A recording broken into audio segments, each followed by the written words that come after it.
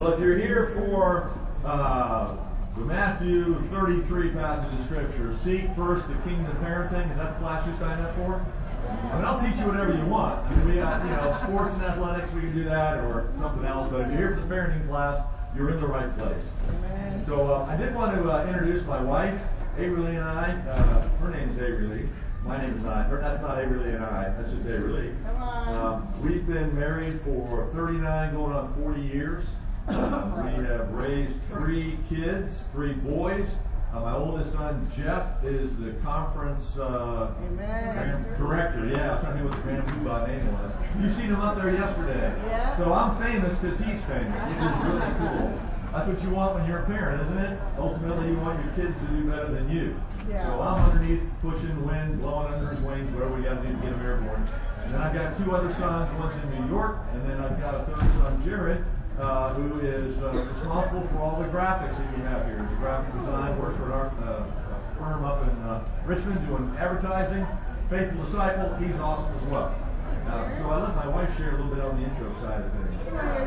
We have these 3 grown men children, and they're always your children no matter how they are. They still call me when they get sick. And a couple weeks ago, one of them sent me, because I'm a nurse, one of them sent me a picture on his cell phone in his throat. You think I have strep throat?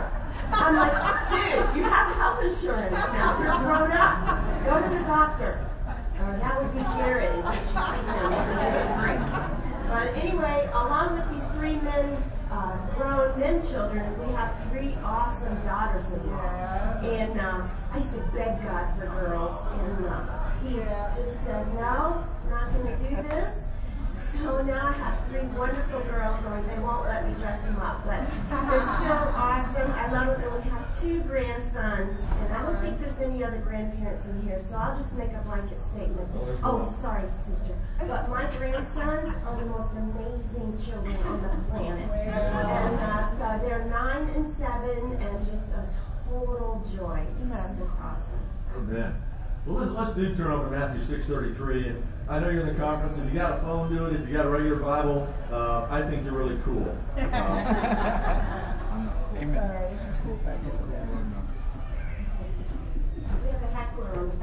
Yeah. Sarah Wigman is either our younger sister or one of our older daughters. I'm not sure. We've known her forever and a day. She's given us all the trouble of a real child and all the joy. So it's great to have her. So Matthew 6:33, you're all aware of this passage of Scripture, and it's really in red, if you've got one of those Bibles, it says, "But seek first His kingdom and His righteousness, and all these things will be given to you as well." You know, if you've been around the kingdom for any length of time, you've probably heard this passage. And that's the challenge for us, particularly get into the parenting side of the dynamic is when you're young and you're single and you get a call from the pulpit to go to India, you really hear that urge and you go, man, I should do that. That's maybe before I get to be older and married and have kids, I should go. And you take a half step right towards the front, you go, oh no, I shouldn't do that. Then you confess your cowardice. Well, then you start having kids and all of a sudden the world tends to change. And you really, believe it or not, start tending towards safety, don't you? Those of us, I know all of you in here probably have kids, but your priorities tend to shift. Much of that's by nature, some of it's by culture, and away you go. But at the end of the day, you and I still need to be obedient to this passage of Scripture. And so I hope and I think that the reason you're here today is because you're trying to figure out how to balance this radical call to putting His kingdom first, His righteousness first, in all that you do. In fact, put it in front of your own children, which is what the Bible is calling us to do. Radical concept from the world's point of view. And I think to begin with, what I'd like to do is sort of demonstrate a point for you here. If you have hopefully you got a notebook, or if you're taking notes on your phone, I'm going to ask you 2 questions, and I'd like you to give out the top 3 or 4 answers here to this question here.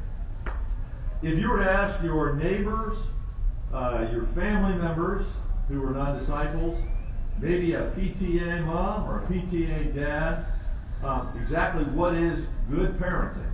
What would be their definition of good parenting? Write a real succinct 1, 2, 3 for that for me real quickly on your piece of paper, electronic device, whatever you're carrying.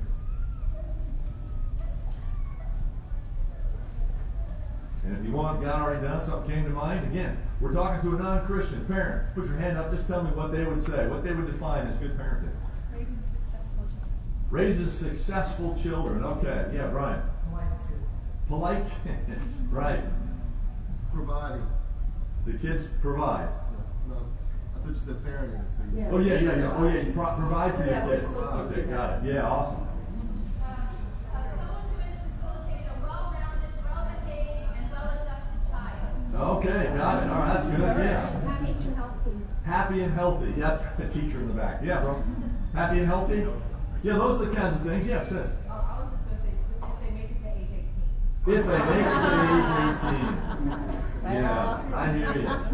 Well, that's awesome. And then I think probably when we think about the other side of the coin you've answered this sort of already in one sense, but again, if you ask maybe your neighbor, or who else would you want to ask? Your coworkers? Your coworkers. What's the definition of a good kid? If he comes out of the pipeline, she comes out of the pipeline at 18, they go, wow, you raised a good child. What would be the qualities that you'd see there? Many of them the same already, right? Yeah. Other answers? Following direction. All right. So they're obedient. That's a good one. Yeah. College graduate. Yeah, that's right. Now again, this is what our coworkers would say, right? Yeah. They're well disciplined. Yeah. All right. Great. Now, this man, you got another one? I was just going to say self-sufficient. Self-sufficient. Okay. Very good. Now let's look at a passage of scripture I want us to take a peek at. Look at Luke chapter 16 while we got our Bibles open. And I want to share with you a little bit of my own personal theology, if you will, and I'm not going to mandate you ascribe to this, although I think it's probably mostly, if not always, true. You know, in Matthew 16, Jesus, as usual, having a dialogue with the Pharisees and the Sadducees, not going well. I think what he shares and teaches is one perspective. They tend to have another worldview, don't they?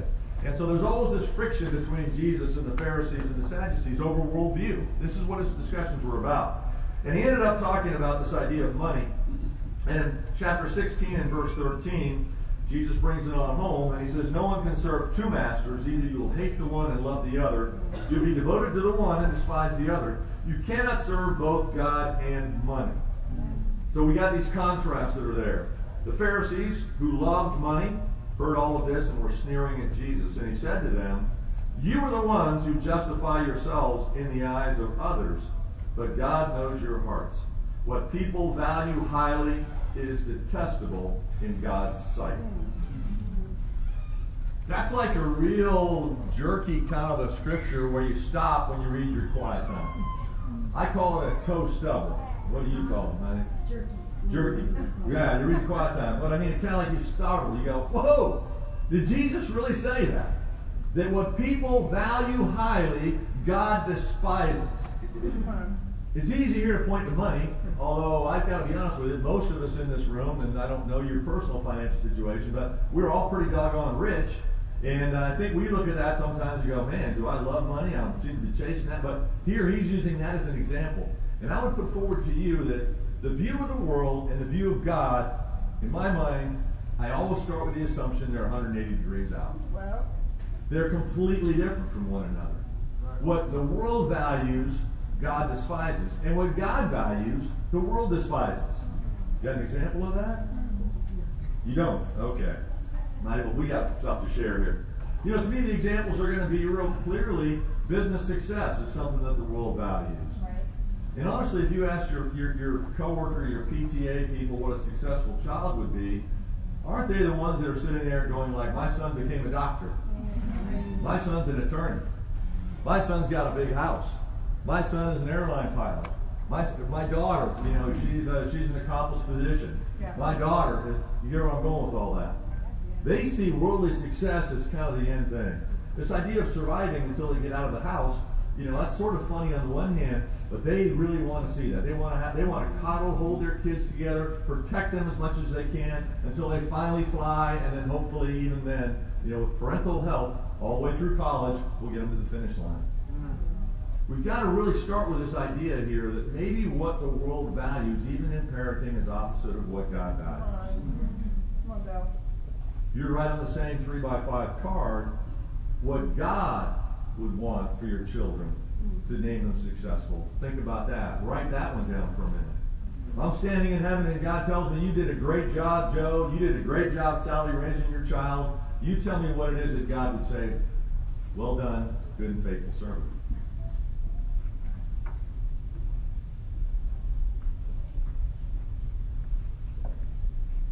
If you want to turn over to, let's bring them up. We'll go to the scripture next. Anybody want to share what they think God would say was a good job raising your kids?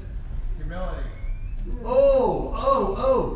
Humility. So before we go to the next one, you guys got some great answers. Why is that opposite than what the world teaches is a successful child?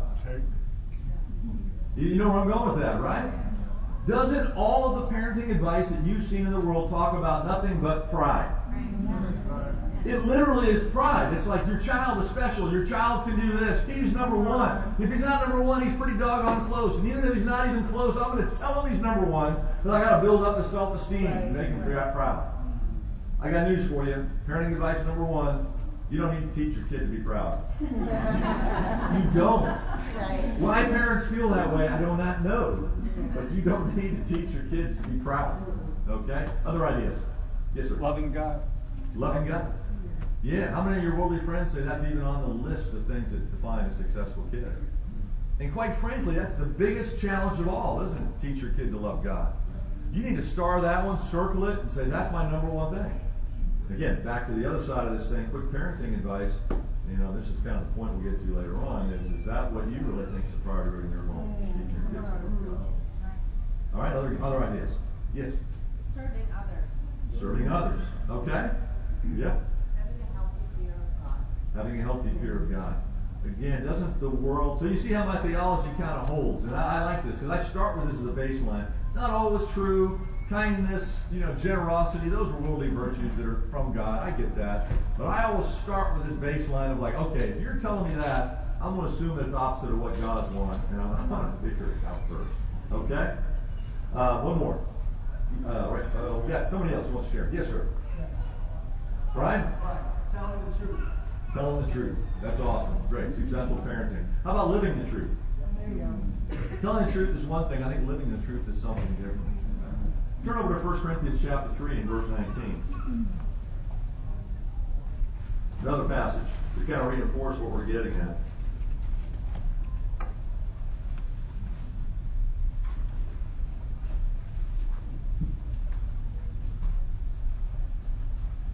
Sarah, do you want to read that one? Sure. For the wisdom of this world is foolishness in God's sight. As it is written, He catches the wise in their craftiness. Very good. All right. Real simple text. We read it. We've kind of glossed over it. I want you to consider it in the light of parenting. Because what's passed on as wisdom out there in the world, oftentimes God sees as foolishness. And you, right now, raising your children are subjected to so much worldly pressure about how to raise your kids or what's going to define it. And trust me, we'll share some successes and some failures here in a second. No one's immune to those pressures. We all go to the bus stop. We all have our kids in sports. We all have our kids doing this or that event. We're all having our kids in the play. We all think our kids are the best. That's part of the nurture that God put into your heart. But this point in the class is for us to understand that those pressures sometimes, I would suggest to you, start with the baseline idea that it's opposite of what God's will is. Foolishness. Yes, so the main point of the class here today is for us to offer our experiences, good and mostly bad, with parenting. Two of our boys are disciples. One is still on his journey, but they're all awesome young men. I think too we want to help you walk away and say, okay, practically speaking, how can I parent in a way that seeks God's kingdom first? Amen. Yeah, I shared with you, Jeff is here, did the class. Jared, my younger one, does the graphics. You've seen that here. My middle son, Eric, boy, it's been a while now. He left the church, 6, 7 years ago? 8 years ago. Now, the blessing for me, for my wife, but more for me was, I actually worked with my middle son. He came to work for me, and I worked with him the last 5 years. He just moved to New York. So I saw him every day at work. And I can tell you what a blessing it is. And he's still not faithful to God. He hasn't figured that out just yet. I'm faithful that God will. But I'm so grateful for what God has blessed me with, having my son with me. And we still work together because we're in the same industry. But he took a promotion and moved up to New York City. So anyway, I offer that to you. If you have kids in the room here that maybe you're struggling with their faith, maybe you have kids that aren't faithful still, that's kind of where we're coming from. We got 3 points for you today, as is the custom in Hampton Roads. So these are 3 quick points to help you in this idea of parenting for kingdom first parenting. I think one is you've got to listen, live, and teach the Bible. Okay? Listen to the Bible. You've got to live the Bible. You've got to teach the Bible to your kids. And I think that for most of you in the room, I'm looking around, guessing at the age group, and knowing kind of when this pressure starts to build here, you probably have older kids. So we're not so much talking about, picture Bibles, kind of like having some fun, although we do need to do that, but they're older kids. And some of the things that you already shared that you felt were godly qualities or traits that they need to have, this is those meaningful years that you're supposed to teach those. And what is it? Is it at the age of 6 to 18? Is it 8 to 18? When they really start to become more mature and they grow out of this idea of they just want to have fun, but they start to have serious questions. How many of you guys have kids in that 8 to 18 age group? Yeah, perfect. So I hit it right on the head. Mm-hmm. Yeah, at 10, a switch flips and something happens, and all of a sudden you're not the greatest thing on earth, and the market of all wisdom. So yeah, these are golden years until, and don't get me wrong, it's awesome after 10, but there's a little bit more of a challenge. So I think for me, just thinking about Bill's point, live, listen, and teach the Bible. For me, one of the biggest things encompassed in there is my quiet time. If my boys didn't see me having my quiet time, and even now as adults when they come home, and even my son that doesn't worship God in the way that we do anymore, they see me having my quiet time, and they know that that's not the time to interrupt. They see me having my prayer time, and they understand this is important. Even when they're 2 and 3 years old, I would give them like little toys. You sit over there and draw me a picture of Jesus, okay? And then I'm over here praying, But they knew not to interrupt for that. And it makes a huge difference in your children. We have a young married couple. Bill and I shepherd the teens, the teen workers, and the teen families here in Hampton Roads Church. And we have all these young marrieds that are our teen workers, which is a blast because it keeps us young. But we have a brother in there. His name is Josh Green, and he fell away in high school and was restored right after high school. And now he's married to an amazing disciple. But he said that he can remember, I think he was like a sophomore, freshman. He can remember coming down the steps at 4 in the morning because he was an athlete in high school, and seeing his dad on his knees in the dark, and he could hear him crying and hear him begging God for his son's restoration. And he said that is one of the things that really stuck in my heart the deepest, that called me back to God. So your children seeing you having your quiet time and your prayer time is crucial. Amen. And if I wanted to, and that really is a great story. And Josh and his wife, they're awesome. We're grateful to have the team ministry. If you go back to our introductory thoughts and Bill Throne's theology, for lack of a better word for it, this idea that we start with the baseline that probably what I'm being fed by the world is opposite of God's will.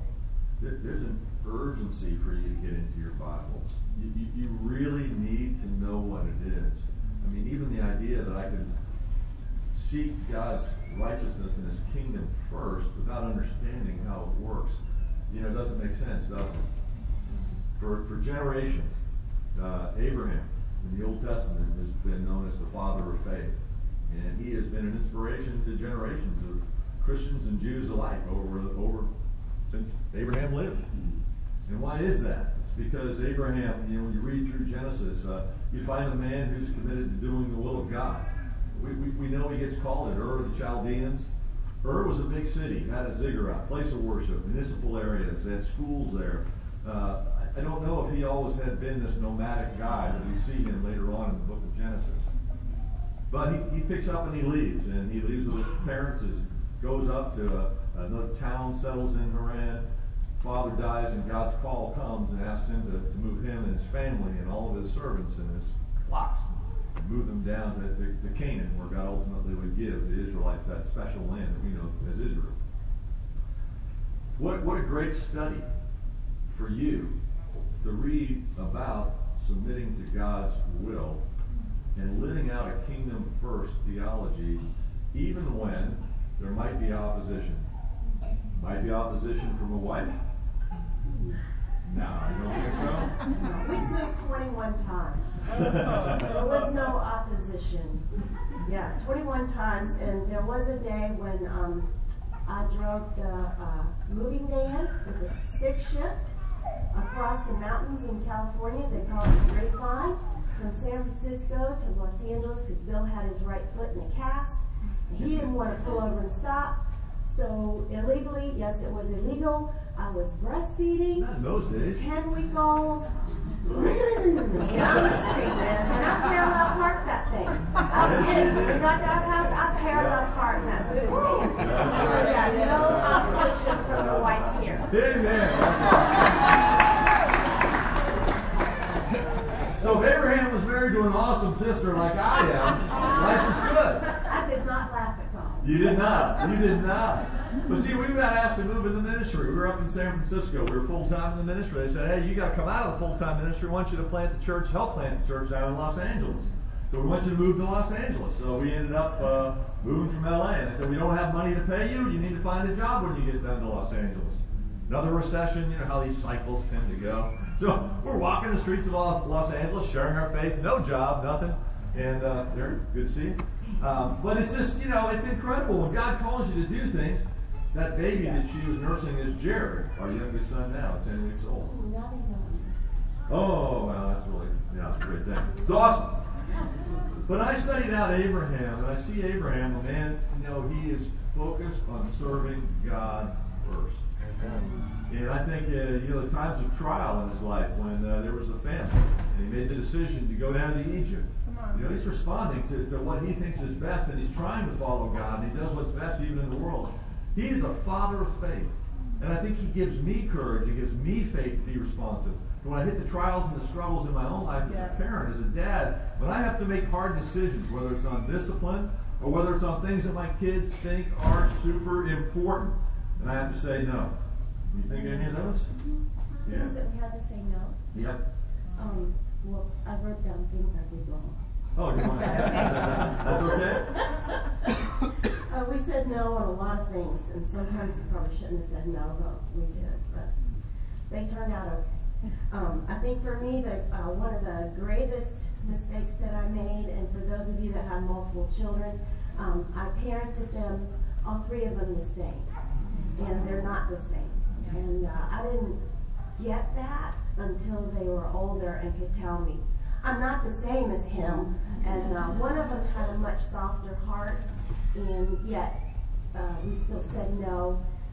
Of course, you're going to say no all the time, whether their heart is soft or not. But I think the tactic that I could have taken with him would have been a lot more gentle, and he probably would have been more receptive. So I just encourage you to spend time, and it's very time consuming because we've done it now with our adult kids. Spend time just studying them and how they respond to, you know, like for me as an example, whenever we get a new discipleship couple, I'm like you, especially the brother, because I'm very sensitive to men's voices being loud. I'm like, you don't have to rebuke me. All you have to do, I mean, I need it sometimes, but really, my heart is one that if you just look at me and say, Ari Lee, I'm so disappointed in you. You got it right there, man. That's all I need. And one of my boys is like that, and I did not study that. I didn't realize that about him until he was older. So I just encourage you to spend time really studying your children. Things that I did right. Well, we do that. Oh, you want to say that you did wrong? Okay. Yeah, no. I agree with what Ari Lee is saying, you know. Now, I don't have time to you know, a lot of my parenting, I made the same mistake that I think many of us are all in this room are susceptible to. You know, when you think about the role model that I had as a child growing up, and my parents and my dad and my mom. And there's a passage in 1 Peter we use in premarital counseling. Maybe you guys have seen it, where it says, you traded in your empty way of life, right? For this kingdom, but you came from this empty way of life. And we use that to say your parents are a certain way, their marriage is a certain way. You remember this from premarital counseling? Maybe you went through this, and you 100 years ago, and you are formed by that. And so much of your married life is going to be revolve around what you think a good husband is or a good wife is based on what you saw in your parents, non-Christian or otherwise. And the same thing holds true in parenting. And so I think this idea, coming from a military background, I was in the Navy for 7 years, actually 4 years prior to that, the Naval Academy. I came out of a super military background. That's how my character was shaped. Father aside, that's the way I view things. So to me, the idea of form up and shut up, that was kind of the way that I saw the world. Authority is authority. You submit to authority. I don't understand why there's a response coming out of you other than yes, no, yes sir, no sir. That's I'll find out, sir. That was the third acceptable response. Yeah. And so this is what I expected my kids to do. So my mistakes revolved around that. It's like, oh man, you're misbehaving. We're going to take care of business right now. And Neighborly's point, I don't know that was a good way to do it. And I think I've damaged my kids, at least one or two of them specifically, because of my overzealous discipline with those guys. Now as a Christian, the good news is I get to go back and make it up. I mean, I'll tell you what, it's awesome. Yeah. This idea of kind of going, you're in real nervous conversation in the car, you're like, did I do anything like you really thought was messed up when I was a dad? Then you're kind of waiting for the response, right? And you want to hear like, oh, you were perfect, Dad. You were awesome. No worries. But you don't get that. They come out with the stuff that surprisingly you had no idea that you were doing wrong. Now, and then forgiveness is wonderful. Forgiveness is wonderful. But to reconcile the relationship, so this is the goal of what we're doing, right? You have a relationship with your adult children, not your children, your adult children. We'll get to that in a second. But I want to tie these two things together real quick so you understand where we're going with it is that, look, let's say 8 to 18 of the years, that's 10 years of your life. You need to take this 10 years, they're the most serious spiritual years of your life. Right now, they really are. And we talk about kingdom first in the old covenant of the international churches of Christ. That meant you do anything, give up anything, go anywhere, don't care about your kids. I'm telling you that today, you got to lock in and lock down on what you've got to do. You only have 10 more years to influence your children. You may think that's a long time. It's not. You only have 10 years. And if you let them go by and you're not having family devotionals because you're too busy, you're blowing it, brother. If you're letting those 10 years go by and you're not sharing your faith with your kids present, you're blowing it. If you're not praying with them, if you're not teaching them about love for God, you're blowing it. You'll never get it back. I got out of the Navy specifically for that reason. I did the math. I thought I'm going to have to deploy 50% of the time. By the time they're 18, I will have lost 9 years of my kid's life. Never to get it back. Never replaceable. Those 9 years, I ain't doing it. And I got out of the Navy. Let me tell you, it's priceless. Don't blow it now. So you've got to layer in what we started with is the world is teaching you one thing about parenting. Please start with the premise it's 180 out from what God desires. And get into your Bible, study it, and pray it. And go, God, you've got to reveal to me how to be a good parent. That's kingdom first discipline. Not like, hey, don't do your homework, going to church, on Sunday morning, this or that. That's all important. I'm not neglecting that. I'm just suggesting to you, your role is to teach your children. Now is the time. Don't blow it. Amen? Just to clarify, Bill made a quick statement. Good, that clarified. That back in the old days in the ICOC, didn't care about your parents. That's true. That's not exactly true. I think the focus was way on this side where you got to grow, which is important, as we all know.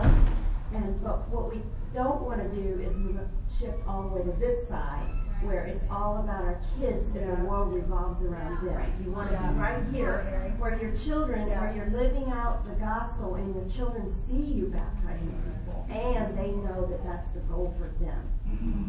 Amen. Well, I'll give you an example of that. Maybe things that we did right. We were here in Hampton Roads back in, I can't remember now, one of our moves, 1997, I think it was. We were here up on the peninsula, about an hour. There's a bridge. It's expand from the peninsula where we lived, ran our ministry down here where we were having church.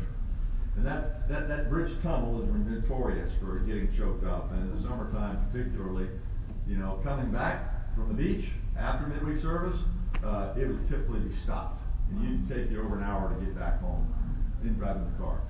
And so for midweek, it's just a struggle. It's one of those things you do. We loaded everybody up. We took them on down to midweek service. We left midweek service. We stopped at 7-Eleven. Everybody get a snack. They'd have their pillows with them. We'd get stuck in the tunnel. They'd eat their snack. They'd go to bed, take sleep, and we'd get home at some point later on. Well, they used to change at church into their jammies. So, and brush their teeth, and even though they had a snack after that, it was 95% brush. So, yeah. But the point is, that's living out the kingdom. We went to midweek because that's where the Christians were. That's where the disciples. That's where the fellowship is. We didn't blow off midweek just because our kids were going to get tired. They're not porcelain, right? That's the other part to it. It's more important that they learn this lesson, that we love God. That's the motive behind it. This is part of loving God. Any other thoughts? Well, can we share about something we did right? Yeah, that'd be good. One thing we did Please. right, I think that I did right, and I know that Bill did right, as we're listening and living out and teaching the kids the scriptures and having them see us on a day-to-day basis. I think that one thing I did right, you can tell me, is just loving my husband. Yeah. You did it Where right. it was God, and then Bill, and then my children. That's right. So I think they always knew if Dad says it, it's right. Or until we get behind closed doors, which they never knew about. If Dad wants to do this, that's what we do. Dad is more important. Dad is my number one love that I can put my hands on. And it was funny. I know I'm confident, not to brag on myself, but I'm confident that was in place. Because all three of them grew up and they couldn't wait to get married. Like, we want a wife right away, and nothing to slam on the singles, but they're like, we don't want to be in the singles ministry. We want to skip from college to married. And two of them got married in college. And the middle son got married last November, which was awesome. His wife is amazing, but I just say that because they're watching you. They're watching everything you do. And if you are demonstrating that they are the center of the universe, they're going to take on that attitude. So. Amen. She did it right. I've got too many stories to share. And if this was a marriage class, I'd give you some really good tips. And because she did them all right. That's awesome. I think some of the other things that we did right, I think we think about sports teams, proper perspective on sports, right? We all get the pressure that somehow or another your kid is going to be an NBA star, so he's got to be on the travel basketball team, this Sunday service, blah, blah, blah, blah. I don't want to pretend that I'm on one side or the other. I'm only on one side, which is God first, and sports has a very limited value in your child's life. They can teach one or two qualities, which can be replicated in other endeavors other than just sports, by the way. If you say, oh, they learn teamwork, say, great, join the chorus. I'm serious, right? It's not like the only thing that's going to teach teamwork. Oh, it teaches them hard work and discipline and submission. It's like, well, pick something else. I mean, I'm not down on sports. I'm a sports guy. I swam in high school and college. I run marathons. I still swim. I compete. I'm a sports guy. I'm just here to tell you that I've fallen very clearly on the side of kingdom first. Sports doesn't have to fit in there. We had a young man here recently who's in high school. He came back early. His non-Christian father lives out of state. He spent some time with him.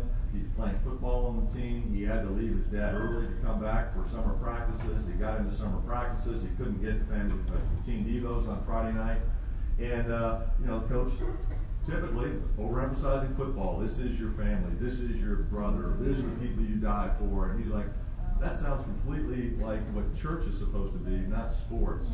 And he came to me and he said, I feel awkward. Do I quit the team? I'm sophomore in high school.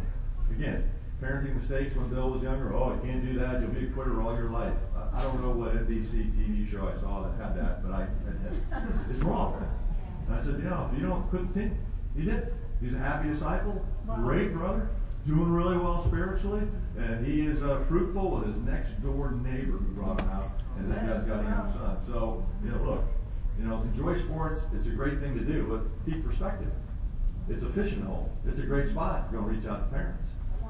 Yeah, sports is a great fishing hole. Sports, chorus, the bus stop ministry, wherever you're at with your kids and a bunch of other kids and other adult moms and dads. But I know for us, sports when they were little was a lot of fun, but they were only allowed to be on one sports team, you know, and it was for one season. You couldn't do 2 in the fall and 3 in the spring because we just couldn't keep up. We have 3 kids, but thank goodness for our great friend here and my oldest daughter, Sarah.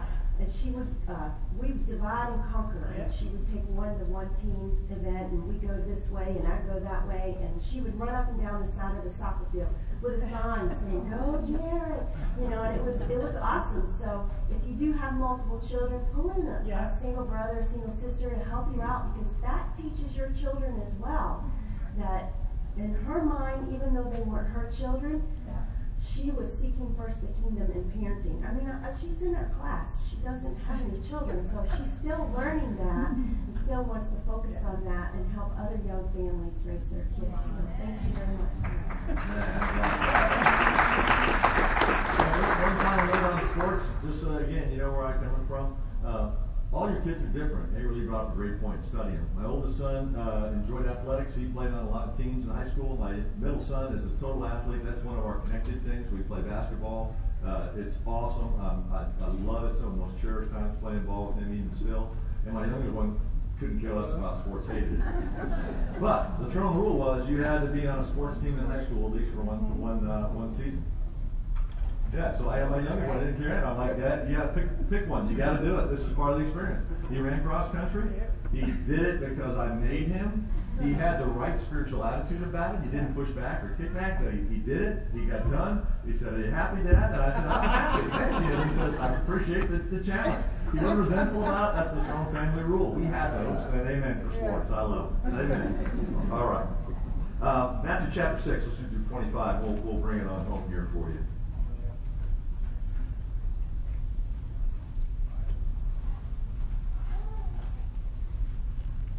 While you're flipping there, it's also super important that your children see you sharing their faith and that they learn how to be bold and to walk up to people that are different than you or people that are even like us, but that there's no fear in sharing about God. And I know for Jeff, he was, I don't know, maybe 13 or so, you know, that awkward age, and he had these crazy teeth, and going back and forth to the orthodontist, which cost a fortune. If your kids haven't hit that era yet, save your money now. But yeah, and we ended up sharing together with the secretary of the orthodontic practice that he was at. She became a Christian, her husband became a Christian, and then as their children grew up and became of age to study the Bible, they both became disciples. And mind you, Jeff was not old enough or mature enough to be a disciple as he's sharing his faith with this woman. So it's really crucial that they see you and that they see that this is, you're going to live it out every day. Amen. Yeah, Matthew chapter 6, verse 25. I had another closing point on that. But I do think, it's important for you to teach your kids. Yes, they need to do. Love God with all their heart. Yeah. So, amen. Matthew chapter 6 and verse 25. And then again, these are passages that we've already talked about a little bit. Therefore I tell you, do not worry about your life, what you'll eat or drink, or about your body, what you will wear. Is not life more than food, and the body more than clothes? Look at the birds of the air. They do not sow or reap or store away in barns, and yet your heavenly Father feeds them. Are you not much more valuable than they? Can any of you, by worrying, add a single hour to your life? Why do you worry about your clothes? See how the flowers of the field grow. They do not labor or spin. Yet I tell you that not even Solomon, in all of his splendor, was dressed like one of these. That's how God clothes the grass of the field, which is here today and tomorrow thrown into the fire. Will he not much more clothe you, you of little faith? Do not worry, saying, what shall we eat, or what shall we drink, or what shall we wear? For the pagans run after all of these things, and your heavenly Father knows that you need them. We'll stop there, and 33 we've already read. So, verse 34. Therefore, do not worry about tomorrow, for tomorrow will worry about itself. Each day has enough trouble of its own. Now, I might add that you can see the Bill Throne theology at work in here. It's the same exercise. Jesus is trying to get them to understand that the pagans, the world, run after these things. They think this way. They feel that way. But you're a Christian. You're a disciple. You don't think the way that the world thinks. You don't worry about these things. You worry about spiritual issues. You worry about things that are important to you, not clothes, food, right? So, Lee, did you want to comment on that passage? Yeah. Oh, that's right. So our second point and last point today is going to be parent by faith and not by fear. There you go. Yeah, in this scripture, actually, it's kind of cool. I have a little sparrow tattoo on my ankle. Yes. I don't have any. I'm 61 years old, and I have a tattoo, which I love, and I look at it every day, or multiple times, and I think of this passage, how God, I'm more important than the sparrows, and then all the other parts about worrying and how He's providing for me. But I can tell you, as a younger mom, I think worry was overwhelming. I don't know, can you guys relate to that? The women, yeah, you just worry about your kids, and I would worry about everything. I think even in being a disciple, I would worry about everything being perfect before I could practice hospitality.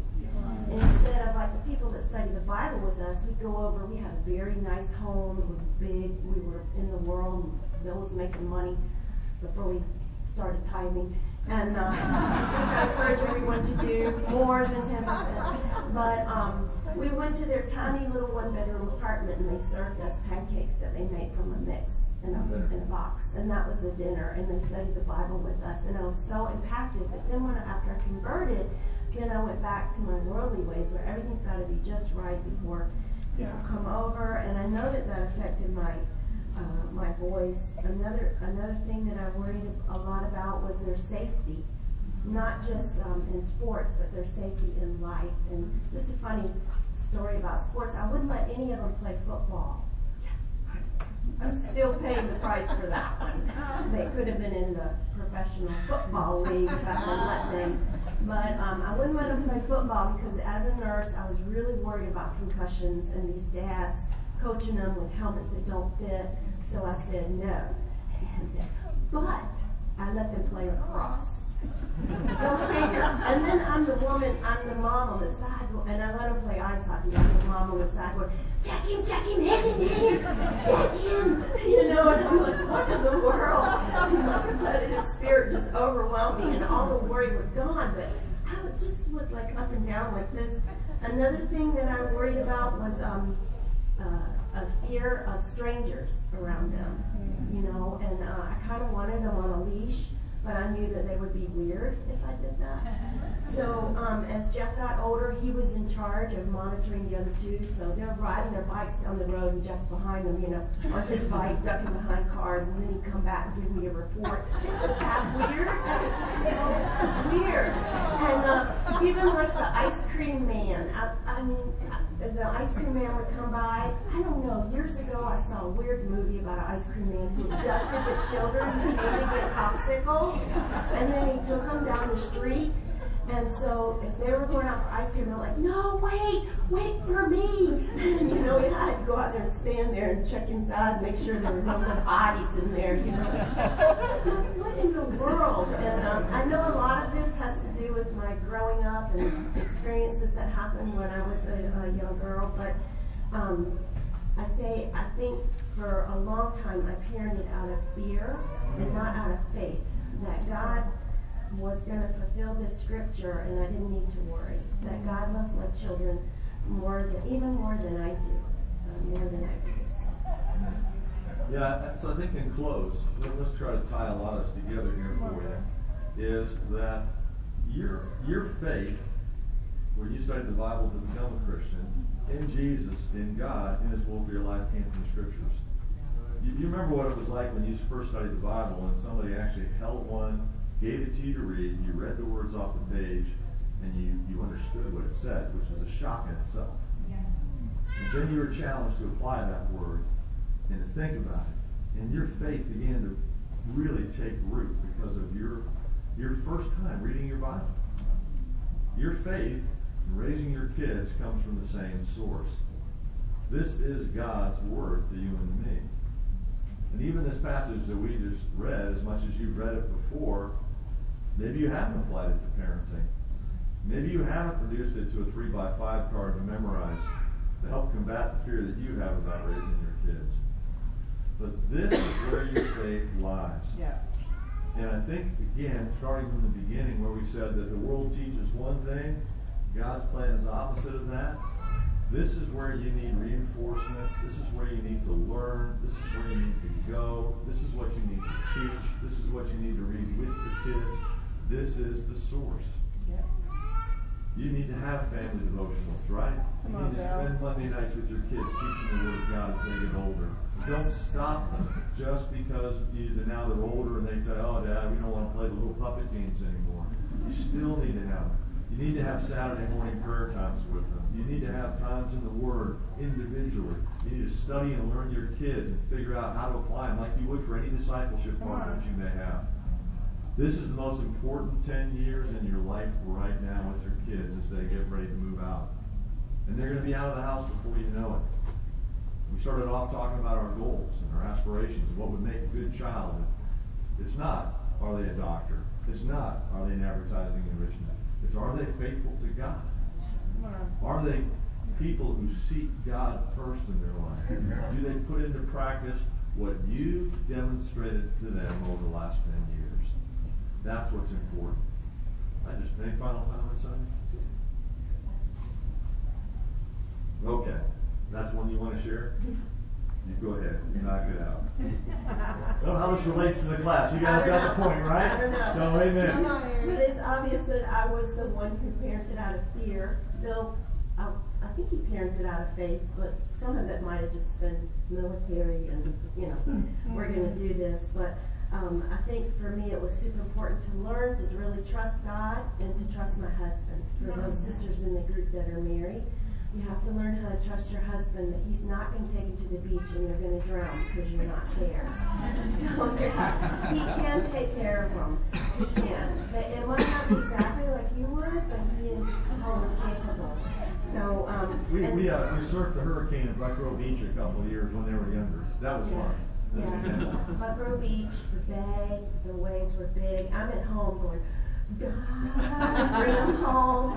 They're down there surfing the hurricane. Like the people you see on TV. I'm like, God, I just have to trust you, number one, and then my husband. Come on. And I think just to end up on a funny note was our oldest boy, Jeff, he saw me parenting out of fear and not out of faith. And so his go-to line was, and he taught it to his younger brothers, his go-to line was, Mom, don't be a dream stealer. I'm like, okay. I need to be faithful to God. I will not steal your dreams. You still can't play football, but I'll let you play lacrosse. That's awesome. Thank you so much for your attention. Appreciate it.